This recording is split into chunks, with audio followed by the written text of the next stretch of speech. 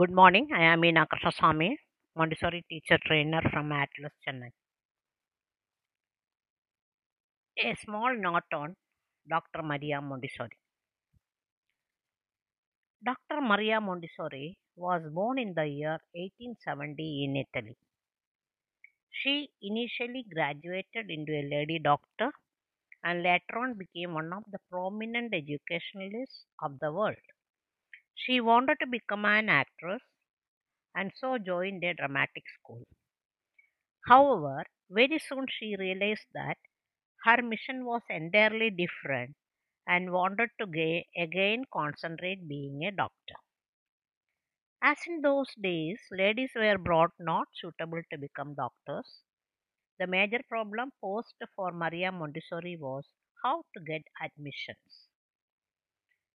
She wrote her name as M. Montessori and filled the application form. Mistaking the name to be a man, they admitted her. So she became the first Italian lady to get the degree of Doctor of Medicine. Her intellect is reflected in her act. Maria Montessori in India.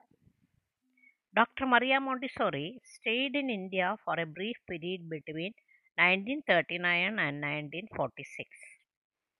She by now started concentrating on early childhood education. She stayed in Madras and in Uttarakhand and spread her views of early childhood education. Very soon, Madras grew into a national movement in nursery training and education. Apart from opening many schools, she trained a large number of teachers for nursery schools.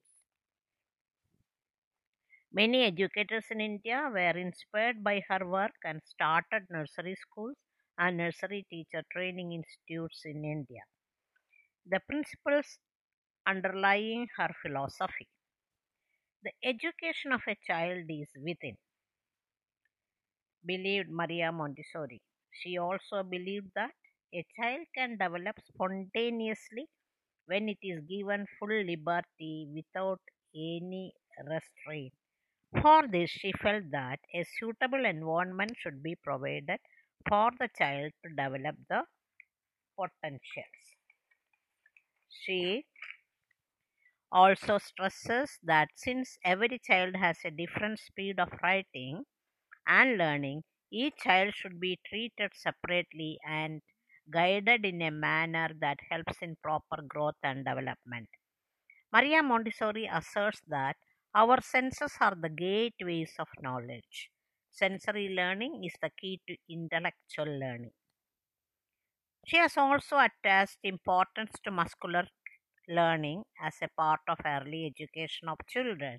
Drawing and speaking are forms of muscular learning. Maria Montessori replaces the word teacher to directress. According to her, the function of a teacher is to direct the children and not to teach.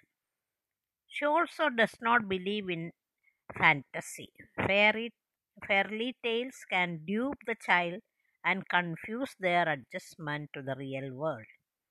Summing up, Montessori method inculcates a scientific method to teach smart children and help them in learning through living and acquire the social values. Thank you.